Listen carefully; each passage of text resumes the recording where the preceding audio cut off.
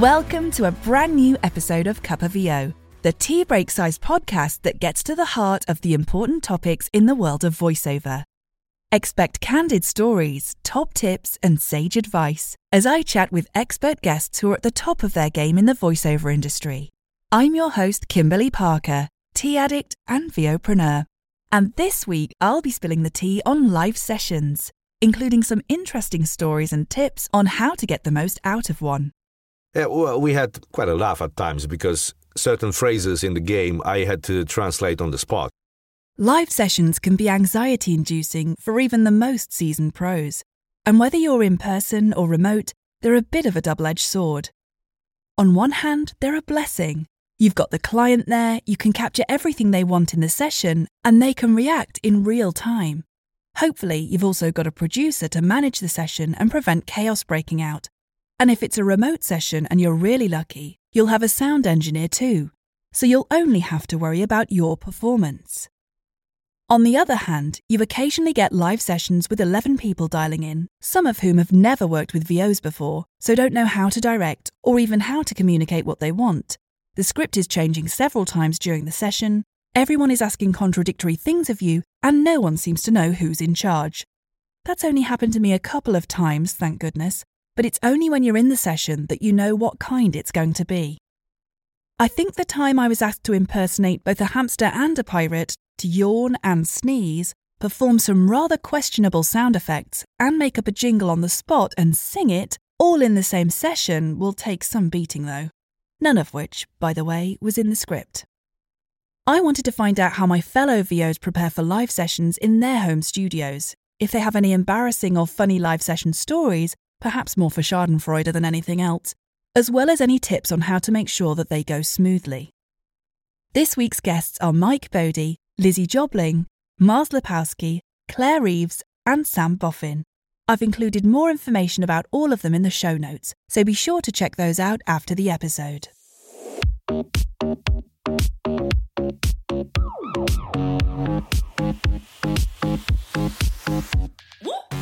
Finally got down on my to-do list of creating a 2-channel setup in my booth because post-pandemic, in the middle of the pandemic, everybody bought booths and they bought equipment to be able to do voiceover from home. Not everybody knew what they were doing, and so when you tell an engineer or a full-on permanent professional studio that you go, oh, I've got a home setup, that's such a broad term for what you might have. You might have a duvet over your head and a Blue Yeti in your closet. And it's like, that's okay. That might be fine for like super low end jobs where you just want like a local mom and pop store to be like, on Thursdays, we've got rum cake and a bit of tea. Come round to my store. It'll be nice. It's like, yeah. And it's like, maybe for that store, that Blue Yeti thing is fine. But like, if you're going to be doing a national TV commercial, your Blue Yeti and a duvet is not going to cover it. So I always had the philosophy with booth equipment is that there's so many reasons why we don't get a job in voiceover and other acting fields, and your equipment should never be a reason. That if I rock up going, look, I've got the limited edition Ferrari Bugatti hybrid crossbreed, of which there is only one kind in the world equivalent of a booth, and somebody goes, hey, thanks, we went with somebody else, I know that it's not my kit. I know it's something that I did. And if it's something that I did, that's something I can work on, and that's something I can get better at. Whereas if I go, oh yeah, I've got a bit of a shoddy XLR cable and the connection's a bit kind of janky, then and if I listen to if I don't know what I'm listening to when I'm recording something, and if an engineer goes, oh, there's a bit of buzz in that, mate. Can you get rid of that? And I go, oh, no, sorry, I've got a janky XLR cable, and I don't get paid till next month, so I can't buy a new one. It's like, right, we're recording tomorrow. It's not going to work. And that's a situation that I never wanted to be in. So I always made sure to get absolutely top of the line everything, go over the top, over-engineer everything, so that if somebody tries to throw me a curveball, I can go, I gotcha. No, I'm covered for that. Oh, I've had loads that go wrong. I hate live directed sessions. I still get really nervous. I think that's probably when the imposter syndrome comes out, and it's like, you're just a social worker. What are you doing in this booth recording? I hate it. I mean, I've got regular clients who I'm very comfortable with and used to now, and we have a nice little chit chat. I don't mind those, but it's where you get the big jobs and you've got you can tell there's 15 people sat round some boardroom table all chiming in. I had a client and the company that got me the job and the client, and they would always come on together. And it was always quite a chunky script, right? And the client would insist on reading the whole script, how he, in inverted commas, wanted it delivered. But it was almost comical because he'd be like, and today we are going to... And this is how he spoke, right? So he'd deliver this whole script. So I'd sit there for about, 15 minutes while he reads this script in this really monotone voice. And I'd be sitting there thinking, one day I'm just going to start voicing it back like that. And I just keep thinking, I'm so glad they can't see my face, because I'm just sitting there what is going on? So that's always quite amusing. But I think the worst one was I hadn't been in the industry long, and I thought I got a job for FIFA for their TV ad. For a new game, and I was like, what a gig to have got. And I was like, this is brilliant. And I got it through this company that used to book me for quite a lot, actually. And it was for FIFA. So it was literally about 15 people. So the company that got me the job, there was 3 of them, the director and his mate, whoever that was, the actual client, and loads of other people. And so the client comes on and says, right, have you had the video? And I was like, no, because I hadn't. So anyway, they pinged it over in the live chat, which is always fun, isn't it? Then I started doing my first read and I got interrupted by one of the many people there. And they sort of said, actually, this is the reference video. And it was and I'm not lying, it was a 14-year-old boy, right? And I was sat there I don't think they meant to give me this job. But then it was very clear that the guys that got me the job had obviously not done something they should have done. So, but then they started trying to sort of blame me. This is all on the call, right? And they're like, well, yeah, but on your reel here, you've done this thing for Nickelodeon and we just want it to sound like that. And I was like, I can sound like that, but I cannot sound like a 14-year-old boy. I can't do that. So I did learn from that, always to say to the client, have you got a reference video? Have you got a reference VO? Just can we clarify that we're all on the same page? And I've had many a time where I've not hit record, which is always embarrassing. Come to the end of the session, it's really sorry, now that we got the 57th take right, could we just bash another one out because I haven't been recording? I always go back to Call of Duty because it was the most significant, the most among all those recent ones. Yeah, well, we had quite a laugh at times because certain phrases in the game I had to translate on the spot. And their translation, or the translation Activision provided, was not exactly, how to put it, right. And in many cases they asked me to do the translation because there was English text in the brackets, which was supposed to be translated by me. But certain texts or scripts that was already translated were wrong. So I had to explain them why it is wrong, and because Slavic languages have completely different grammatics, against Germanic languages, and thus it was very funny in many cases. I do remember, in general, the first time I started doing sort of live sessions from my home studio. And my studio, like everybody else's who's been doing this a while, has evolved. And I do remember just feeling incredibly paranoid that in the early days, I've been full-time voiceover for the last 13 years. In the early couple of years, my studio sounded all right, but my goodness, did it look a state. We're talking chipboard, we're talking duvets nailed to things, we're talking a corner of a house, and we're talking a very small toddler as well that I was supposed to be looking after full time. So I guess my biggest challenges were occupying a 1-year-old whilst also pretending that I was a dedicated pretending I was a dedicated voiceover, but I was trying to do both so hard at the time. It's fine now. He's 12 and at school and actually pretty happy occupying himself.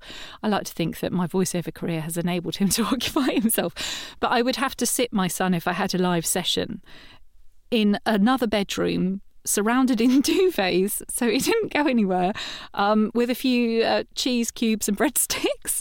Yeah, so I mean, I guess live sessions, people would assume, I don't know, I was always really worried that I didn't have the right tech because I didn't have ISDN back then. And I just felt like Skype and phone, someone saying, have you got a phone patch? I'd be like, yeah, of course I have. And it'd be like my mobile phone with one of my headphones in my ear. There's a lot of smoke and mirrors in the early days, and I think that's all right as long as nothing goes wrong. Live session stuff, I suppose the first time I was directed by a load of people, we're talking a massive, massive client, and, the longer you're on the call, the more people that you see appearing, and this was before Zoom and things. I think there was Skype, but then people would patch in other people to their calls. And I think at one point I ended up with about 12 people on this call. And everyone's got an opinion, haven't they? And I don't know why they think that's a good idea. Really, it muddies the situation. But, knock yourself out if you want to be there. I don't mind. But I did realise that there were sort of more and more people than I could count at one point, and it was a really big client. We're talking a very big social media person. I'd love to tell you more, but that was, it was okay. I was just a bit preoccupied with the tech around me, with having a small child, with them probably thinking I had a studio like I have now, glossy, but. Is there an element of thinking you're going to be found out all the time? Yes, probably. Yeah. And do we still feel that all these years on sometimes? I must have directed literally hundreds, thousands of voices over the time that I worked at the BBC. And so we had all kinds of people coming into the booth, and often quite, famous people. So I'm not going to mention any names, but there was certainly one person in particular who he used to turn up, he used to do the script, and then you'd try and direct. You'd say, we want to, and he would literally stop and go, no, that's what I do. I've done what I do. That's the way I'm going to do it. And so he literally would not be directed. He would do it once, he would do the taglines, and then he'd basically say, right, I'm off now, thanks, love. And nobody could direct him. He was extraordinary. And so we only ever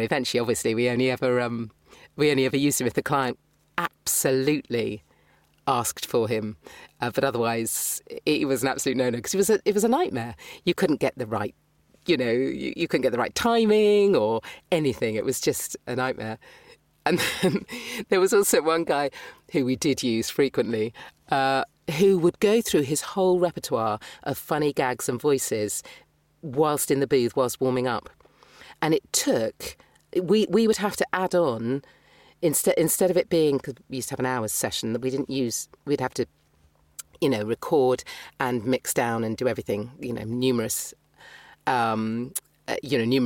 different takes in an hour's session. So we kind of wanted about 20 minutes of voiceover, if that. And we would have to add an extra half hour on if we were booking him, because he literally, it didn't matter who you were, because he never remembered if he'd worked with you before. But he literally would go through his entire repertoire of funny gags, funny voices, the lot. It was like some crazy, enormous audition every time. Then he'd do what you asked him to do. But he was incredibly good, and so we did book him a lot. But we'd have to make the session longer because of it. So those two things actually made me determined as a voiceover to come. If you come into a live session, by all means say hello. Definitely remember and ask for the engineer's name. Very important to know who the engineer is, as well as your director. Those are the two linchpins. But not waste their time. Some great stories and tips there on what to do and not do during live sessions. Being memorable for the wrong reasons really isn't what you're going for, so simple things like, as Sam mentioned, make sure you get everyone's names, don't take up too much time with chit-chat, as well as making sure your home studio setup is working and up to scratch. Some things I've learned along the way is setting expectations before the session. So for example, if you're recording from your home studio and you're not able to play back during the session and there isn't an engineer booked, let your client know in advance. Because you don't want the unnecessary embarrassment of telling your client in the session that you can't do something. If all else fails, equipment included, be professional and most of all, be nice. Join me same time next week when I'll be spilling the tea on marketing for voiceover. How much should we be doing and where to begin? Everything that Microsoft do, you have to do on a minute scale. There are a lot of VOs out there, and I think branding is very useful to be able to kind of differentiate you from other people. It's a language that everybody speaks. Unless you speak for your art doesn't. Because there is now so much stuff going on, you have to be the one to speak for it. Whether you're getting clicks on your website or not, you need it there. You need to have that bit of magic that's going to set you apart. Thanks for tuning in, my caffeinated comrades. If this episode has sparked any questions or comments, or you just want to connect, you can find my email address and social handles at kimberlyparker.com. If you haven't caught up with my other episodes, feel free to check them out and let me know what you think. You've been listening to Cup of VO. Until next time,